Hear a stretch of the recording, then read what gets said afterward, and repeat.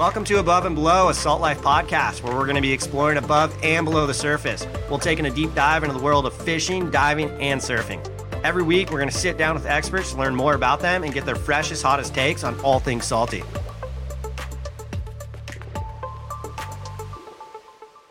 What's up, everyone? Welcome back to Above and Below, a Salt Life podcast. I'm Kieran Anderson, and I've got Kyle Busey on the other line. What's up, man? How's it going? And where are you from? Good. Born and raised right here in Charleston, South Carolina. Nice. So you surf, you're a waterman. Tell us a little bit about yourself. Man, just born and raised right here in Charleston. And, I really I've always been a water baby, growing up here, the coastal community, whether it's in the boat, in the creeks, swimming off the docks, whatever, whatever. And I didn't even really get into surfing until about 11 years old. All my soccer buddies would go to the beach after practice. And of course, me being the youngest kid, I started tagging along and I just started following them to the beach, and then I just kind of fell in love with it. And then it's pretty much a life addiction once you start. So it's been good. Nice. You guys don't get like consistent waves year round, though. I mean, you got to wait for swells, right? Yeah. It's extremely hard to get good at surfing around here. Could be worse. I know the golf's a little bit more, less consistent than we are, and could be worse, but it could be a hell of a lot better. So, yeah, we're really not known for our waves, but it's tough. What kind of fish are over there? What kind of fish are you catching? Usually right here in Charleston, it's redfish. Everybody's all redfished out. Flounder. I'm a huge flounder. I love eating flounder, sheephead, things like that. But yeah, I would say sport-wise, most people tend to go for the redfish or sharks, things like that. Yeah. Rad. So did you grow up fishing more or surfing more? Oh man, my mom was a big fisherman, so I fished a lot when I was a kid. But I'll be honest with you, I have not done as much fishing in the last few years as I'd like. Or, I tend to be more of an active guy. I'm not saying fishing is not active. I'm just saying I don't know if I have the patience to sit on the boat and cast the rod. It's more of like I want more fast. Yeah. I just like things to be a little more fast paced, a little more intense. So I tend to kind of steer towards the whole surfing and less fishing thing. But I need to get back out there and give it another go. For sure. Did you grow up doing contests? Like I said, I didn't start till I was 11, and I think I jumped into contests pretty quick. All my buddies were competing, in typical fashion. First 3 or 4 contests, just got my ass whooped. I was on an old 1960s. Open fiberglass board, something that was found in the woods. It belonged in a pawn shop or in a trash can. So I lost the first few, and then this competitive fire started up, and I refused to keep losing, and then chipped up to 4th, 3rd, and then I got to the point where I was, taking first a large majority of the time, and then I started 11, and then competed and eventually won nationals by 14. So I guess if you look at the big spectrum of things, 11 to 14, not surfing to national champ is pretty good, Yeah, that's insane. How many national champs do you have under your belt? I only have one. So back when I was a kid, to turn quote unquote pro is when you accepted a check. So basically, long story short, if you surf this pro-am event, if you did well enough to receive a check, I think I might have been 16, 17. And, I was a pretty poor kid. So they basically said, hey, if you accept this check, you quote unquote turn pro and you can't surf amateur anymore.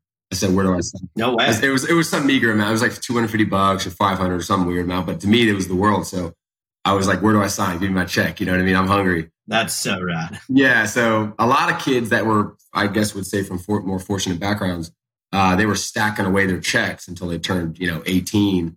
And then they were able to access those funds. But me, I pretty much signed my life away. I was like, no, I need that money. So, but yeah, that's how it was back then. I don't think it's like that anymore. So after you accepted that check, were you just doing pro level events? Yeah. I won nationals, and then I did fairly well in like amateur stuff. I'll be the first to admit I'm not that great of a competitor. I just don't have that cutthroat, Brazilian-esque kind of mindset when it goes into it. I did manage to get a pretty good amount of results considering how lackluster I am in the competitive field. But and then I just started surfing these pro-ams, and funny enough, I actually started doing better in the pro-ams than I was the amateur. It was kind of when you're 6'5", 200 pounds, surfing knee-high waves. I mean, you don't, and you're getting your butt kicked by 12-year-olds. I started surfing these pro events, and I think they catered more to my style of surfing, so they tend to judge better. But being a big kid, it's hard to compete the East Coast stuff just because I'm so big and lanky and heavy, but I managed. Yeah, and you guys don't get that big of waves unless there's like a hurricane swell, right? We have consistently small kind of like pop-up swells. Like yesterday we had, I'm making this sound amazing. We had like a waist-high pop-up swell yesterday. Everybody was freaking out. Long line, nice ground swell lines, whatever. And that was a nice surprise. But yeah, so usually only if we have a pop-up, a storm, a hurricane, it can get good. It gets good as anywhere else in the world, in my opinion. There's nothing like catching home good, 6 to 8 feet, and it gets heavy, dude. It gets fun. Hatters right up the road. It's super heavy. I don't know if you've ever surfed Hatters. Yeah. It's fun. It gets good, but it's just so inconsistent. It's tough, man. It's real tough. Do you travel a bit, or did you used to travel a lot more? Or? Yeah. I took up my first couple surf trips. Once again, I tagged along with my more fortunate soccer buddies, and their parents were like, yeah, just come to Costa Rica with us. And, being a kid without those means was just the world to me. So I would tag along. And they're like, oh, they told my dad, they're like, don't worry, we'll take good care of him. And I'm like this little, 14-year-old kid. And to be exposed, you watch these surf videos. Back then it was VHSs, and you see the waves around the world, and you're just like, that's what I'm missing out on. Yeah. You didn't really realize how bad the waves were you grew up on until you saw what else was out there. And so I started traveling, and once I got exposed to those A-quality waves, I was like, oh my God, that's all I want to do. So every year, I think since from 14 to, my son just turned 2. So I traveled every summer, especially to California, Carlsbad, every summer so I won nationals at Oceanside at 14. Oh, no way. Yeah. It was like 8-foot glassy Oceanside harbor jetty. Like it was, I had no business being there. Funny story is I didn't even want to take my board. I qualified, and my dad, he went everywhere with me. He was a big mountain man, 240 pounds, like, beard, you name it. And I was I was so insecure and so kind of scared to go compete with the big dogs. I was like, Dad, I don't even want to take my board. I'm embarrassed. And he basically said, your ass is going to take that board and you're going to like it, So, we went and shacked up in this little skeezy little Oceanside motel, which I'm sure you know the kind I'm talking about. And, I ended up winning in like 8-foot surf. It was, I couldn't even imagine what happened. This little kid from Folly Beach, going out there and winning nationals. So it's pretty cool. So pretty much I got addicted to traveling, and I hit California twice a year from 14 to, 30. So 20 something times easily. Costa Rica, Nicaragua, Europe. I just kind of, I'd see something on a video, or someone would be like, hey, Kyle, I'm going here. You want to go? And I'm like, yeah, let's go. Yeah. The strike missions. Yeah. I didn't even have oftentimes I wouldn't even have the money, but I was like, you know what? I'm going to go mow some yards. I'm going to go build some decks. I'm going to go do some construction. I'm going to go do whatever I got to do to come up with the means to make it happen. So I feel like that's what you got to do, Yeah, that's rad. What do you do now besides ride for Salt Life and surf and everything? Yeah, man, I just own a handful of businesses, not putting down the surf industry at all, but when you're running this rat race, you're competing and traveling, doing the tour, you kind of look at the older guys and you kind of see like where the surf industry is going and kind of what's the end goal? Like where am I financially and professionally going to stand when the smoke settles? You know what I mean? Yeah. And so I kind of saw a meager future. And once again, I'm not putting down anybody that decides to pursue this. If you're a kid, that's your dream. I get it. I'm not telling them to not pursue their dreams. I'm just saying, for me personally, I saw more of a future in investing in myself because, oftentimes with these sponsors, these companies, this industry, there's a lot of empty promises. There's a lot of, we're going to do this for you. We're going to do that for you. And so you start to put all your eggs in that basket because you have so much, you want it to work out so bad and you become blind to the reality of what the surf industry really is. And I think every industry is like that. Music industry, I think it's all like this. And, and I was like, what, if anybody's going to invest in me, it's going to be myself. So I started to kind of take a step back, come home. I started like many typical surfers, started a surf school, teaching kids, I always kind of thought about being a teacher just because I love kids and working with kids and teaching. And It just happened to be in the sport I love as much, just as much. So yeah, I started my surf school, which, jumped to popularity pretty quick. And then growing up on the water, it just naturally kind of transformed into, eco tours, paddleboards, kayaks, boat charters, things like that. And then we just recently spun that off and created our beach rental company, which is, any type of rentals you can imagine. Charleston being pretty much the largest tourist destination in the country, it has room to grow. So it's been good. I still do a handful of things. We work on some TV shows as far as stunt coordinating or safety advisor. So all the tools and all the skills I've learned through surfing, it's pretty cool how it's kind of gone full circle. Now I can use these skills to, work on TV sets or shows or, just little odd things. And I still do construction stuff here and there for friends and family, but my ass is getting old, so I'm trying not to lift a hammer or mix concrete more than I have to, Yeah. That's sick though. Your life just evolves around the water. That's the Salt Life way. That's rad.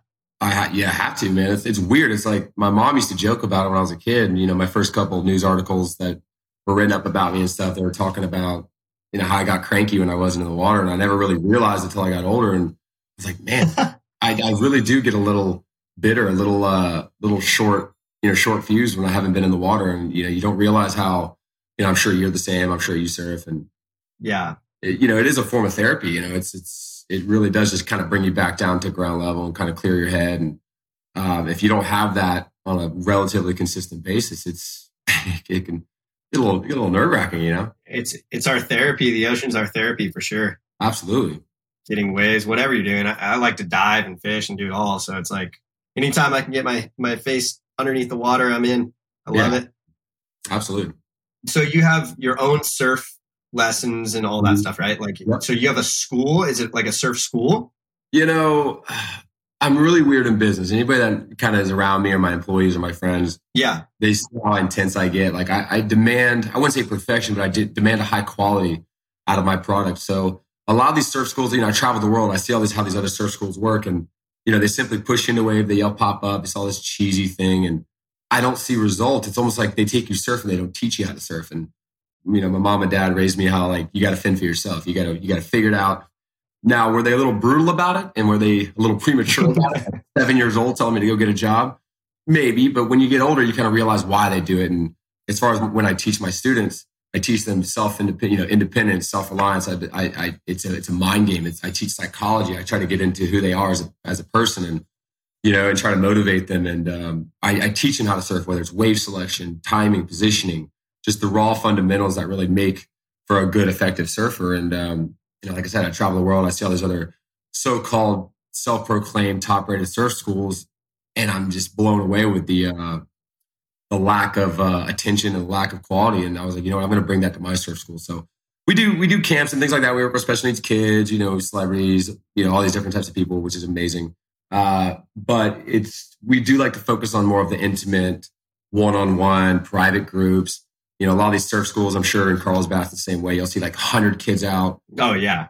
I think it's extremely unprofessional. I call it chaotic babysitting on the water. The owners are simply going for a payday with, safety taking a back seat. And I don't do that. I'll spend 3 times as much time in the sun and make sure it's done right. Do smaller groups, focus on quality and execution.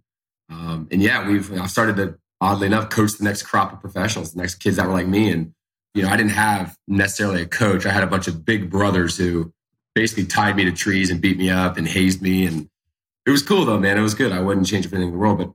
But now I'm actually coaching the next crop of kids, man. And, as long as they can stay hungry and focused, I don't see why not, but it's all about mindset no matter what you do. What's your surf school called? It's called Carolina Salt Surf Lessons. I figured Salt Life likes that. It was weird. The funny thing is, back in the day, I had 2 options. I had a list of names of this business. Like I said, I fired off at the hip. I started from scratch. I had no idea what I was doing. And I had 10 names. And it was down to Charleston Surf School, Charleston Surf Lessons, and Carolina Salt. And I was like, you know what? And I just put my hand on a piece of paper blindly, and I just kind of stopped my finger. And that's where it stopped. But so my paddle company is called Charleston Paddle Company. Pretty basic. And then, my rental business is called Carolina Surf and Supply. it all funnels under the Carolina Salt LLC umbrella. So, but yeah, it all kind of intertwines with one another and caters to one another. And it's a lot to handle, but it's good. It's fun. At least you got multiple gigs going on. That's rad. You're a busy guy. Dude, and then as you've known, trying to get this thing together the last couple of days, I got a 2-year-old, you got like 20, 30 employees at times. And it's, there's just always something going on, man. It's like, you never sit down. You never rest. Oh, it's insane. Yeah. That's how I felt the last couple of days. I'm just like, go, go, go, go, go, go, go. And like being able to do this right now, I'm stoked because I actually have time to sit down and talk to you. And I wanted to talk to you about all this stuff too, because I think I looked up your Instagram and everything and saw some photos of you surfing, but I didn't know about your businesses or anything. So I don't talk about. That's super rad. Yeah, and some people think I'm paranoid, or like some people think like, oh, why don't you talk about your stuff? With the age of social media, it is so important to kind of have your businesses out there. But I'm kind of like those, speak softly, carry big stick kind of guy. Yeah. I don't talk about my business. I don't like my laundry out there. You know what I mean? I'm kind of like operate behind closed doors, operate quietly, effectively. And people are always like caught off guard by it because I'm not out there blasting my business all over the internet. And I understand there's a place for social media. I'm just not a huge fan of it. Yeah. I'm all about, the real athletes or influencers or whatever out there living their life. Like I'm out there surfing or, doing whatever I can on the water instead of posting about it. I'm out there actually doing it, and I'm not going to sit there and apologize for being this, hands-on, I do what I say I'm going to do. I'm talking. There's some guys out there that just post stuff and they're posers, and it's good for them if they can make a living doing that kind of stuff and being kind of a online presence and poser and all that kind of stuff. But that's just not me. So yeah. So unfortunately, pro surfing in this day and age, unless you're like top 5 in the world, I was going to say, it's so hard, dude. Like unless you're top 5 or whatever, even on the CT, you're still like investing into companies or like trying to make a living afterwards because you're only on tour until you fall off, and then you're in the QS trying to requalify. And if you don't requalify, what are you going to do? Like, people don't talk about how expensive that stuff is. I mean, you're talking almost 6 figures a year to travel. Oh yeah, plane tickets, whether accommodations. Like people don't tell you about like the times I was under bridges, like eating ramen noodles dry out of a bag, or like sleeping in the woods, or like when I went to France and got stood up by my sponsors and cried myself, in a tourist center to some random French lady that never met me. They don't talk about those horror stories and those kind of tough times that it takes to kind of, because a lot of these kids, to no fault of their own, come from a prestigious background or kind of, well-off parents or whatever the case may be. So people just assume it's like that easy. Oh, you just have paying sponsors and your life is so glamorous. I'm like, dude, you got to work. Come follow me for a week or two. Come see us get held up by federales in Tijuana at gunpoint. Yeah. These are things that people don't talk about that happens all the time. And, so it's like it's such a normal thing to have those things happen too. Like, people think that it's just all fun and games, but stuff happens, dude. Like it gets gnarly. I've had so many crazy travel stories. Oh, like your boards don't show up or they get stolen or like I said, that Tijuana story, man. We got knives pulled on us. We got pulled out of the car. We got held at with machine guns. Like it's the craziest thing. And, and it's actually pretty common because, you've been through Central America, I'm sure. Yeah. Yeah. I mean, we've been held up on back dirt roads by local law enforcement and they just want to be bribed, like, hey, here's $100. And then next, that $100 is what you were going to use to feed yourself for the next month. Yeah. So now where are you? And there's no one to call or wire you money. There's no service, so yeah, people don't realize it's a grind, but looking back and I still love it. I love the grind. I like it. It's epic. Yeah. It's so rad. The grind's super gnarly, but like at the end of the day, look at what the places we've been to and done and like it's awesome. The waves we've got to surf. It's insane. We're so lucky and blessed. Oh, it's the best, dude. I got stories now. People, a lot of times my friends and people make fun of me. They say they think my stories are made up. Yeah. And I'm like, I wish. I was like, but some of these are pretty intricate, kind of wild stories. But man, now I got stories and memories and, I wouldn't have it any other way, really. It's so rad. I love those stories. Me too. Like some of the stories, I'm just like, no way. I can't believe that happened. That's so crazy. So you're 6'5". Yeah. Well, it's funny, I've always been kind of a little self-conscious about my height just because my dad was tall, my mom's tall. The funny thing is I was like 5'8" going into my senior year and just sprout up, hair. I had blonde hair, perfectly straight. I shaved it, and I guess puberty hit me like that night or something. And it came back like afro, thick, brown, and then I just jacked up to like 6'4", 6'5". I didn't know how tall I was exactly. Because growing up, you always use your surfboard heights. Like, oh, I'm 5'8", I'm 5'9", or whatever. And I was like, you know what? I wonder how tall I really am. So I actually, because I'm not saying like I'm oddly tall, but like I'll go to middle schools and do like these, whether it's speak to kids or I'll just go out in public and some kids are like, Jesus, you're tall. I'm like, am I really that tall? Anyways, I finally pulled up tape measure. I was like, all right, let's see how tall I am. I'm right under 6'5". It's like 6'4" and 7/8 or something like that. How many liters are your boards? Man, a freaking typical idiot. It took me years to figure out I needed to go bigger. So right now, my standard shortboard's right around 33 liters.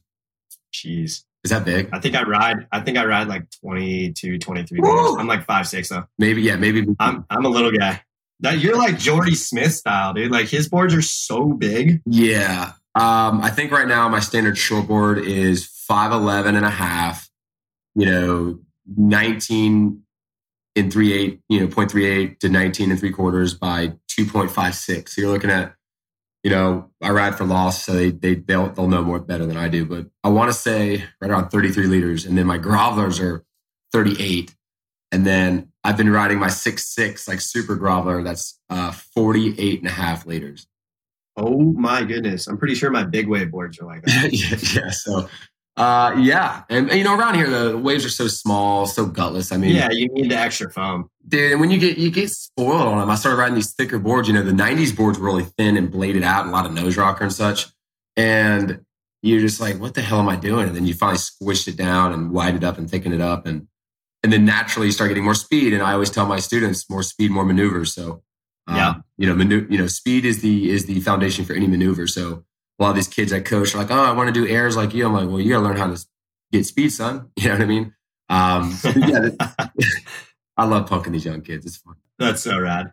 But yeah. So the bigger the boards and the more buoyancy and the easier life is and the more fun it is. And that's kind of why we surf in the first place is because it's fun, How long have you been riding Lost? Man, I've been on Lost for a while, man. They've been great. I've been with Lost since, Jesus Christ, 2009 maybe. Oh, geez. Something like that. They always make fun of me, my last name being Busey, like Gary Busey. Yeah. So like over there, they love Point Break and Big Wednesday. So Matt will sometimes kind of take a little jab at me by putting Gary Busey on the bottom of my boards. Or like, that's epic. No way. That's so sick. Yeah, he'll kind of like say like Kyle, not Gary Busey, or Gary Busey, or like, and once they kind of found out I was related to him, they kind of started they thought it was funny. They're just like yelling Gary at me, and it's funny, man. They're good dudes, and Matt's really smart. You ever listen to him speak about boards, the way his mind kind of understands it, he's just a really, really smart guy when it comes to board design. And growing up, riding for Lost, it's kind of like you realize it's one of the best board brands in the world. And when I was growing up, I rode whatever I had access to. We had a local shaper here that was kind of eccentric and kind of wild, but his boards were just something you see out of like, I don't know. They were hard to ride, but then you get on something like Lost and you're like, damn, this is good. So man, they're always at the forefront of technology and design. And so it's been really good to collab with them. Yeah, that's rad. Really into your surfboards right there for a second. Who do you ride? I ride Degree 33. Bill Menard's the shaper. Local place here. Yeah. My buddy Trevor owns it. So super rad. Awesome boards. Yeah. I'm super lucky and blessed. You get that homie discount, don't you? Yeah, I get, they treat me pretty well. I'm super stoked. So awesome. Yeah. It's funny because like a lot of the boards I get, I used to go to the factory and like sit in the shaping bay with him and be like, oh, I want this done or that done. And like, let's put two boards together and make a fun grovel board. And then I started getting all my big wave guns made from him for like Mavericks and Jaws and all that stuff. And those boards are like, he made them so good. So all my guns that I have right now are like the best guns I've ever ridden in my life. It's so rad. And I'm so stoked. You're straight up going and surfing Mavs and Jaws and stuff? Try to when there's swells. How sketchy is that? I don't know. Everybody asks that. Like, I don't know. I just have the mindset of like, just go. Like, I don't really care. Yeah. I get it. I get it. There's high consequences, but when you get a really, really good wave, like you're fired up. Like, yeah, I don't know, dude. Like, Mavericks nowadays is kind of crazy and hectic. It's like lowers. It's just there's hundreds of people that want to go out there and surf and they don't know what they're doing and it's scary. So I don't really like surfing there anymore. I'll go down to like Mexico and surf like Todos Santos and like go up north to Oregon and surf some big wave spots up there because there's nobody out. And I just like being kind of the solo man out there, bring a buddy to run safety on the jet ski. And it's a lot easier that way. Just you and the great whites. Yeah, I like that. I like that fear. Like, I love the fear of cold, dark water. I don't know what it is, but like getting pounded by a wave in really dark, deep water, like I feel comfortable in that. I don't know what it is. I mean, it's one of those things where like, you know, the closer you are to like, let's just say death or let's just say adversity, in my opinion. So the more alive you feel, you know? So with me, it's like business or something. Like right now we're pitching a couple really, really big contracts and you know, part of me feels like, hey, am I in over my head? Do I have any business doing this? And then it's like, well, let's find out. Let's figure it out. Let's, you know, I've come this far. So it's, you know, I feel like it's just these, you know, these breadcrumbs kind of leading me in a general direction. And same thing with big waves. It's like, you know, I surf pipe and I was out in Hawaii, you know, in 2004. I was kind of making my push and, you know, you get yourself in these situations and then when you kind of come out of it, it's like, you feel like Superman, you know what I mean? You feel rejuvenated and yeah, for sure. Get jazzed up and you almost want more of it, you know? Yeah, you get frothed up and you're like, yeah, this is going to be so sick, dude. It's so big today. And then you like get destroyed and you're like, oh, wow, I should probably train a little more. Yeah. That's the one thing with me. Like I need to start training for the season. And I mean, I do like, I'll work out and like, but I used to do like breath enhancement classes and all that stuff. But I don't know. I just try to go out and have fun and see what happens. Yeah. I feel like the best practice is doing it. Like, a lot of my students will be like, well, what do I do to get better surfing? Like, I'm like, watch YouTube videos. I'm like, stop watching YouTube videos, period. Please just stop doing it. Yeah. And then I say, and they're like, well, should I do this kind of workout or that kind of workout? I'm like, listen, you know, the best way to get good at surfing is to go surfing. Like it's not, there's really no replacement for it. There's no your body's mechanics and the way it moves. There's no replacing it, you know, and everybody's like, you know, baffled that it's that simple. I'm like, listen, how do you get good at anything is by doing it. Repetitions, which develops skill. It's like driving a car. Just keep driving if you want to get better at driving a car, right? Like, unless you're my wife. Then you just don't get good at it. Oh my goodness, that's good, dude. Yeah. What's your favorite surf destination that you've been to? Dude, I'll tell you right now, man. I love Bocas del Toro right there in Panama. Went there a couple years ago. You know, the word kind of started getting out about Bocas and stuff, and it was a pain in the ass to get there. I'm not gonna lie. Like we flew into San Jose and a couple of my, I've been to Costa Rica a bunch of times and Nicaragua and whatever. And oh yeah, we're gonna take the bus. And I'm like, just anybody listening, or if you ever do this, don't take the bus from San Jose to the coast. It is the biggest nightmare you have ever been a part of. You know, whether it's breakdowns, flat tires, sketchy people. They say it takes 3 hours. It took like 12. You got held up at the border. You got people trying to steal your luggage every 2 seconds. Anyways, spend the extra money. Take the puddle jumper from San Jose or Panama City into Bocas, which is a chain of islands on the northeast coast of Panama in the Caribbean. I mean, it's awesome, man. It's almost like Caribbean mixed with Indo. It's like blue water, cabanas on the water. You know, it's jungle. It's there's these little waves around every nook. You know, that's so rad. I've never been there, dude. I'm telling you right now, like it's incredible. You go anywhere between December and March, I would say. I mean, you can YouTube and Google these videos and things. I mean, you got Bluff, which is like this big heavy beach break. It's like Hatteras mixed with like a smaller version of Port Escondido, and then you got like Silverbacks, which is that big right wedge you've probably seen on a lot of videos. Yeah. That really wasn't breaking while we were there. Then you got like this little Carronera wave, which is like a 3-peak left. It's kind of like lowers. I mean, it's just epic, and like every nook has different type of waves, man. It's just and it's awesome. People in hammocks over the water. You can see down like 10 feet. That's so rad. Yeah, everybody's on full wheelers and stuff. And, it's pretty cool, man. So I think I liked France a lot too. But I think overall, I like Panama. I like Bocas del Toro. I think it has the most to offer. It's like 7 different ways within like a 5-minute dinghy ride. You pay a guy $2. He drops you off from the lineup. You say, hey, be back here at 12. And he'll be there. Sure enough, he pulls up at 12. You jump in, takes you to lunch, brings you back. Pretty cool. Have you been to Indo a bunch? Dude, God, this sore subject. No, I've never been to Indo. I keep telling my wife. I shouldn't have brought it up. I know. I keep telling my wife, I'm like, babe, as a surfer, you got to go to Indo. It's like the pinnacle of being a surfer. You have to go there once in your life. And so we're actually supposed to be there next month. She basically said if I go, she won't be home when I get back. Oh boy. But yeah, my buddy, we're talking about like, chartering a boat. Oh, I want to do a boat trip there. I've just like flown over there and like surfed a bunch of different spots and traveled to different islands and stuff. But I want to do a boat trip so bad. I think that would be the sickest Salt Life trip, because if we had all the whole crew on a boat, like, dude, Cameron Kirkconnell can go dive. Yep. You and I can go surf. Yep. We'll get everybody to do their thing, fish, dive, surf, make a sick edit out of it. Oh, it'd be so fun. Oh God, it'd be incredible, man. It's like a once in a lifetime thing. I mean, as a surfer, it's like, that's our Disneyland. It's like, that's where you go. And I can't, like, my wife doesn't understand that. I'm like, babe, if we have to get divorced, we got to get divorced. I don't know what to tell you. I'm going to do whatever the hell I got to do. Oh my gosh. You're passionate about it. I love it.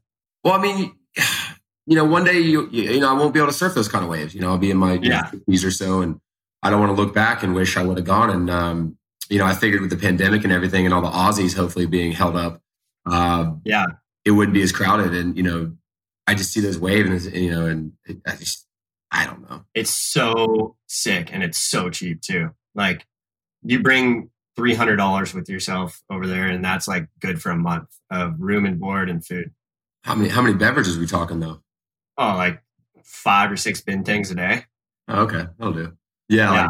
I'm talking like, I want to go to like the Mentawais or wherever. Like, I don't want to. Oh yeah, for sure. I'm not trying to hang like in Bali. I'm trying to go like way off the beaten path, jump off the down boat. Go to Java and surf some slabs and do that. Indo is insane. Like, there's so much opportunity there. The guys that live there, like Batet and all those guys, are so stoked. Like, they have waves all the time. I feel like they don't even, I think they know how privileged they are, but I feel like they're just so like accustomed to it. They're just so used to it. They're just like, oh yeah, I live in Indo and, waves are just pumping all the time. And it's like, me, like growing up in Charleston, I don't even check the surfboard anymore. I literally just wake up and just assume it's knee-high chop. I'm like, gonna go to work or gonna do this. And if a wave pops up, it's like, we're like privileged. We're like, oh my God, this is amazing. But we don't assume we're getting any swells. Even when a big swell is projected, like Hurricane Larry a couple weeks ago, everybody got their hopes up. And I just kept going around telling people, don't get your hopes up. It's going to be the same letdown it always is. Sure enough, it was okay. It was okay, but it was lackluster to say the least. How long have you been with Salt Life? Oh, man, probably over a year now. I want to say, I'm really bad with time. All my friends make fun of me. I want to say probably close to a year, maybe a year and a half. Same. But yeah, Salt Life's been great, man. And I think it's funny, everybody has this preconceived notion that Salt Life is this cheesy bumper sticker brand. And I'm like, guys, have you even seen their clothing? Have you even seen the quality? Have you ever seen when I started getting on the program, I started seeing the quality of their stuff and how professional they were as a brand. Yeah. I was like, man, it's so funny, being in the surf industry for so long and how unprofessional, I'm not going to list names or companies, how unprofessional and unreliable they are. And then Salt Life's like, they're just on it, and they're fired up. Dude, like the clothes, like I'm telling, like the quality, like the technology, the performance series, and it's almost like you realize what you were missing out on the whole time. Like, I've always worn like cotton shirts or whatever, and you wear this stuff and you're like, damn, I've really been missing out, and it's, and I constantly have to kind of tell people like, hey man, it's not a bumper sticker brand. They're an actual entity. They are a quality, outdoor brand that is just, they really go above and beyond, in my opinion. Yeah, it's rad. All their clothes are so good, and their board shorts now are insane. It's awesome. I mean, it's just, dude, they have that cotton t-shirt. I forgot which one it is. It's like vintage feeling. That's like this one that I have on right now is so comfy. Like, dude, I don't think I've ever worn in the last like 4 or 5 years any other t-shirts besides Salt Life shirts, because they're just so comfy. No, seriously, I literally wear, it's like that old rock t-shirt, the old vintage rock t-shirt. You always find yourself grabbing off the top of the shelf. Exactly. But like mine always stays on the top of the shelf because I always like, I'm a guy. Whatever t-shirt's on top of the stack is what I'm grabbing. For sure. It's always the same one. And like, dude, it's just like, it's just nice knowing that you can just go into your wardrobe and grab something comfy and stylish or whatever, and just know that it's going to, do the trick. Yeah. I mean, I love it. So they've been really good as far as that. What other hobbies do you have besides surfing and fishing and everything? Oh, Jesus. couple years ago, I always told myself I'd never get into golf. Oh my goodness, I'm so into it right now. It's so bad. I know. A couple of years ago, it's slow paced here, man. And there's no shortage of golf courses. So, I was an old baseball player, and I like being outside. I love the kind of the mental aspect of golf. It's you versus you. It's reading the plane. It's kind of reading just being outdoors. So I kind of got into it. I started a couple of years ago, and I shot once in the 70s, but I'm usually right around. If I'm being honest, it's usually like high 80s. 90, 92, something like that. I mean, I can. Oh, that's way better than me. No, I mean, don't let me kid you now. Like the reason I'm like 500s, dude. Well, I mean, it's weird. Not really. Very, very frustrating thing, but I can hit it about 330 if I'm really laying into it. But does it go straight? No, it usually hits a small child or a house or a highway. Oh my goodness, that is so long. I played my local course last year, and I hit it into the sun. I know I got a hold of it decently. And then my buddy's like, I think you're on the green. It was a par 4, by the way. I was like, oh, man, I don't know. Whatever. We get up there, and it's 2 feet from the pin. No way. Did you birdie it? I eagled it. So. Oh, my. Oh, yeah. Yeah. So I crushed it, and I looked at my buddy. I'm like, hey, you going to give me that? He goes, no. He's like, you gotta finish it. And it almost rimmed out. It almost rimmed out. But no, I have that long drive, and I have general coordination and things. I'm pretty athletic in that regard, but. But you're on par to make a birdie, and then next thing you double bogey, like within a second. That's the worst. It's like a wave, though. You get that one good hit, that one good result, and it keeps bringing you back. And I just like being outside. I like it. I love how it's a mind game. Oh, it's such a mind game. Such a mind. It's the way you're battling with your mind the whole entire time. Oh, you man. can think that your swing's good, but it's not. Like, no, I hate golf, but the only reason I go back is because it's so competitive against myself. Like I'm competing against myself. Like I want to get good, but I hate it. Absolutely. And you have no one to blame but yourself. And, I love that aspect of it. That's so rad. I played Oceanside Muni last time I was there. Yeah, that place is sick. Yeah, man. So I like it. I haven't played in a while, man, just because the baby tends to keep me pretty busy. Yeah. In the business and things. But my buddies have always been trying to get me into kiting lately. They're like, man, you know how to air. You can read the ocean. Like, why don't you get into kiting? And I just need to pull the trigger and get into it and quit being a pansy about it. But no, man, just taking the family out the boat and just living that coastal lifestyle and just being on the water, man, and just trying to, life's not getting any easier as far as stress goes. So the key is to kind of find that balance and do whatever you can to kind of clear your head a little bit. And yeah, so golf, I guess, is kind of the... Golf's the one. Yeah, the one to make yourself even more upset. Yeah. Unless you play good. Yeah, if I play 9 holes and it's going pretty good, I'll do 18. But like if I'm shitting the bed by 9 holes, I'm like, you know what, I'm gonna hit the road. That's how I am. You have any trips planned? You said you were thinking about going to Indo? Man, we were talking about it, man. I don't obviously from what I told you before, the wife's not a huge fan of that. Yeah. It's a mission and you want to stay there for like a month if you go. So I'm heading to the mountains in 2 weeks. My whole family's from Asheville, North Carolina, so we tend to go up there and sick. Yeah, we go up there. It's a nice, 4.5 hour drive. It's probably kind of like for you guys in Mammoth or something, mountains, breweries, hiking, that whole, touristy thing. But no, California, man, like kind of where you live. That was me and my wife's go-to. Between the waves and the burritos, it's kind of hard to. They speak English too, which is nice. So California's always been our go-to. We've been going to Puerto Rico lately, which I'm not a huge fan of. But you know what? I don't know. I might kind of want to go try something new, kind of get off the beaten path a little bit. I'm not opposed to like a cold water trip either. I think it'd be kind of fun to explore like Norway and Iceland and kind of. I want to go to Iceland so bad. Yeah, it's hard to imagine how many A-quality waves are in cold water that no one's even found, or I'm not opposed to that at all. But California's easy. Sometimes we'll do strike missions to Hatteras or Florida. Yeah. But, nothing's better than catching home when it's firing. I'm sure you feel the same way. Absolutely, yeah. We had some really, really good waves here last week. So you guys get swells like every other week, man. Like every week. Yeah, but I mean, that was probably the best south swell we've had in like a good amount of time. Like it was bombing and really, really good. Was that when the WSL finals was on Chesil's? Yeah. Dude, it was pumping. I took my jet ski out and did step offs, and like every single wave was a stand up tube. It was insane. I haven't seen it like that in a long time. Jesus. Yeah, that's impressive. Are you still doing contests now, or are you done with that? I'll do some local events. Like I surfed the state championships here 4 days after my son was born.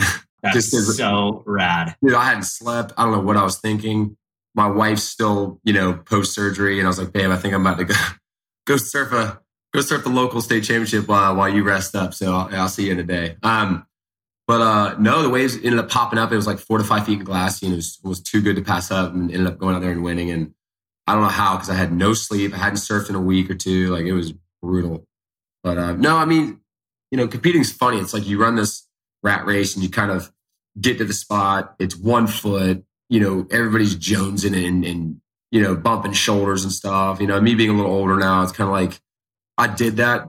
I lived that life, and it was fun and dandy when I did it. But it's like I see more value, whether it's spending time with my son or building my businesses at home, or if I'm going to invest all this energy into surfing, I'd rather be on a surf trip with A quality waves as opposed to 1 foot QS, grovel session, something like that. So nothing against people that compete. I'll still compete if the waves are good. I got a good board under me, and I feel it froggy. Yeah, absolutely. I'll go ahead and do what I do. But no, I'm not.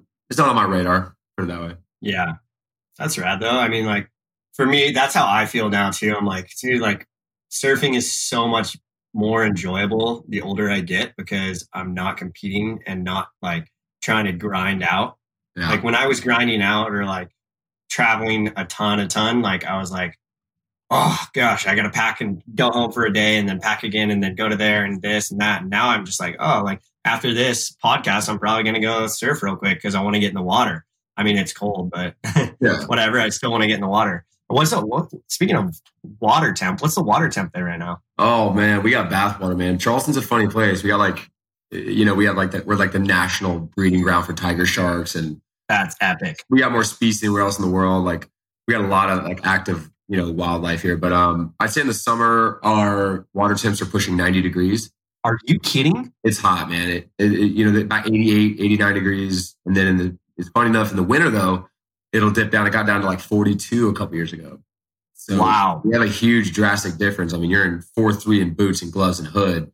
And then in summertime, you're sweating in the water. I mean, it's a funky, drastic climate change here. So, but right now, I'd say the water's probably, 82. Jeez. Which is, wax just melting off your board. How cold? I mean, it can't be that cold right now in Carlsbad, right? It's probably like high 50s, low 60s. It's that cold, huh?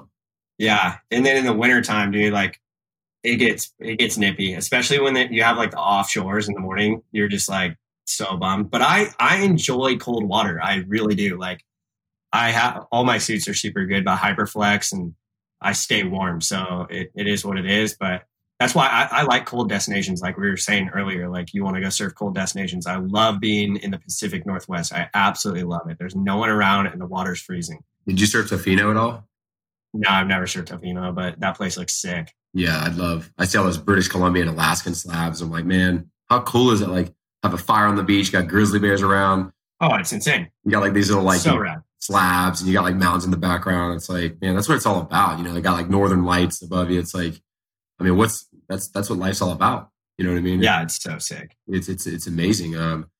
Yeah, I don't mind a full suit. When you start getting in the 40s, man, like we got down to 41, 42. I was like, you go underwater in your head, you get the ice cream headaches. It's like paddling in fire. It's like, okay, I'm over it. So gnarly. Yeah, it's like that's enough. I surfed the Sea of Japan like 2019 with Jamie. We went and did a trip over there, and it was like we were walking through like 3 feet of snow. It was so gnarly. Were there waves? It was full wind swell. Yeah, there were waves. Oof. It was gnarly, but it was sick. Like it was super fun. It was just a cool experience. Like I've never been in that cold water. Oh, Jesus. Yeah, but yeah, the ice cream headaches all day long. I mean, if you're there, you got to go for it. It's like if I were to go, yeah, let's go. What are we here? It was sick. Oh, such a good experience, man. So what do you got? What do you got the rest of the year? Anything fun? Honestly, like, building, those are 3 companies. I have about 4 or 5 now. And, building these brands, building these companies up, it's beyond a full-time job. But, I need to get on a trip. I need to, I know the wife loves California. So I know California's not the best. It's not. Is it pretty good in like November, December? Yeah, we get winter swells. Those big Northwests are sick. Like it gets fun. That's when like DMJs and taking the jet ski out gets really fun too, because nobody's out because of the cold mornings. Dude, if you come over here, we'll go do step offs or something on a swell. Dude, that's awesome. I surfed DMJs back in the day. Like I actually paddled across the entire harbor. I walked across all the harbor rocks. I've walked across the DMJs. My first wave, I took off in front of the rocks, the left. Yeah. And like got a cover up, came out and did like a freaking like 8-foot straight air. And like you were just frothing. I landed like 90% of the way and I was like, holy shit, this is my first wave of DMJs. And then we tried to sneak in like the next day by car. My buddy like forged a government like ID card. Yeah. They pulled us out. They like put us in a room. Like they totally caught us. Like it was kind of, I didn't realize how big of a deal that was to like forge a government document. And yeah, no, that's a pretty big deal. Yeah. They didn't. Dude, that's so epic. Yeah, it was my buddy's dad's Marine ID card from like the 70s. And oh my goodness. I don't know what he did or what, but they pulled us out and they didn't appreciate that too much. But no, last time I was out there, everywhere was flat. It was a north swell. Blacks was the only place that was breaking. Yeah. And dude, I went down there. We take the old Ho Chi Minh Trail, and it was like head high. No one was out. Yeah. Only place that was breaking. That place gets so fun. Actually, Blacks was super, super good this last winter. Yeah. I feel like Blacks is like, it can either be really, really good, and then you go there and it's like really, really bad on a big swell too. Like it's hard to get it good, or it has that like 2-hour window and that's it. Yeah, I've surfed it all. I remember I surfed on a Labor Day, a sunny Labor Day swell. Hundreds of guys out. I paddled out past everybody, like way out the back to the peak. There's big patches of seaweed that are in the water.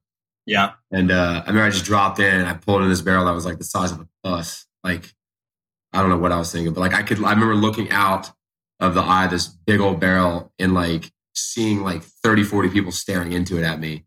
And I was literally cruising through this barrel for like, it felt like 10, 20 seconds. So I'm sure it was like 4 or 5.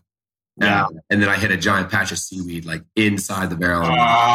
Yeah, it snagged my fins. I went head over heels and went for a little ride after that. But it was pretty cool, man. Yeah, Blacks was hitting it that day. It was good.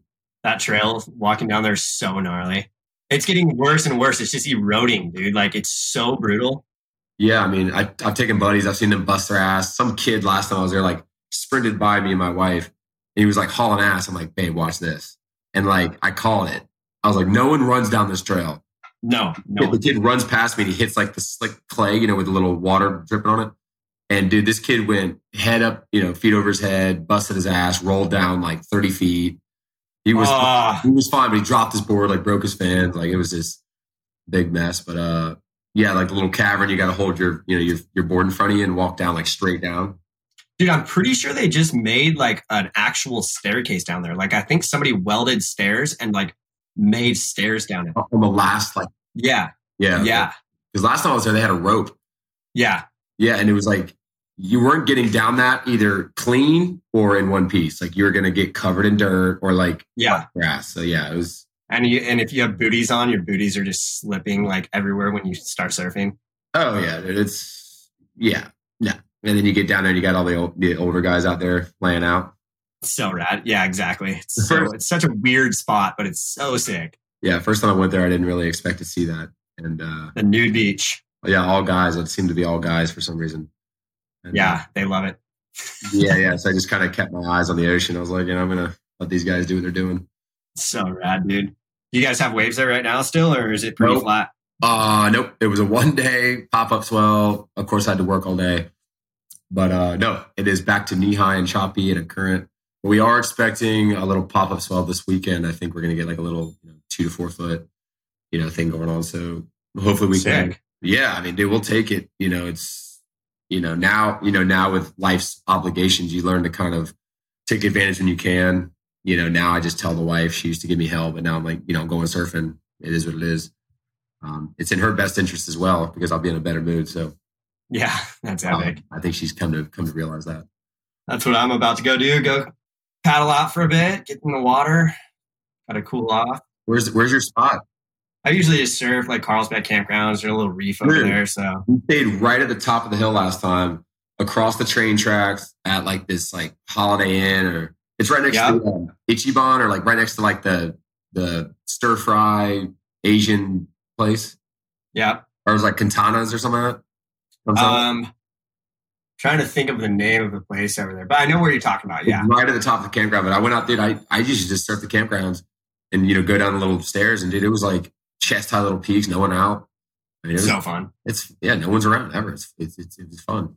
It's epic. And all of my buddies like live around there. So it's fun to like go out with a big crowd out there because I know everyone, and like have a good time and laugh at each other and snake each other. And it's just fun. Like, I love that. So, all right, man. Well, thanks for cruising on. I really appreciate it. I know I'm so sorry this took so long and our technical difficulties were so gnarly. No, man, if you ever, not like you're going to come to this side, just come surf, but never know. Yeah, I got a couple secret spots I can take you to that. It's it's pretty epic. I love that, dude. Thank you. Yeah. When I'm over on the East Coast or whatever, I'll hit you up and try to get some waves. Yeah, we're definitely gonna come out there pretty soon to get some Juanitas. Yes, you have to. Get a burrito. Dude, it's my religion, man. Like it's incredible. Right, dude. That and the acai bowls. Oh yeah, the acai bowls are good. Yeah, so good. Right there at Seaside Reef and stuff. Yep. That place gets fun too. I love Seaside, but it's just like hundreds of people. It's crazy. Yeah, I used to surf D Street. That was kind of my home break for a while. Yeah. Stepping Stones and and Trestles, Oceanside, the harbor. Yeah. That's been kind of my go-to spot. It's consistent. So relax. North County, just pretty much anything North County. That's my jam. So rad. It's such a good spot. I love it over here. Yep. Never want to leave. No. Never want to leave. No need. Every time I come back from a trip too, I'm just like, this is so rad. I love it. Yeah. No, man, it's Cali. Cali's always going to be like a good spot in my heart. I've been there, I think 26 times now, maybe 25, 26. It's just been the best, man. It's been, my next trip, honestly, if I'm being realistic, probably back to North County. Dude, just hunt a swell, come over, hang out here for a little bit, and we'll take my ski and go get some waves. I don't know if I'm going to be going up to Oregon or Mavericks with you. I don't know. No, but we'll go surf around here and like go do step offs at DMJs or whatever. And hopefully black swell or. I'm cool just to go wing it and if you see a swell pop up, I don't know what kind of swells are ideal for around there, but send me an email or send me a time of year, and maybe me and the wife will go ahead and get like a voucher or something, and and then like if we see the swell coming in, we'll like pull the trigger. That'd be sick. And head on out. Rad, dude. Thank you so much for coming on, and cool. We'll get you hooked up and we'll surf soon. Sounds good. All right, man. Okay, bud. Thanks for listening to Above and Below, a Salt Life podcast. Make sure to follow us on Instagram @RealSaltLife. If you've enjoyed this podcast, rate and review us on Apple or Spotify or wherever you listen to your podcast to help spread the word. Stay salty. Phew.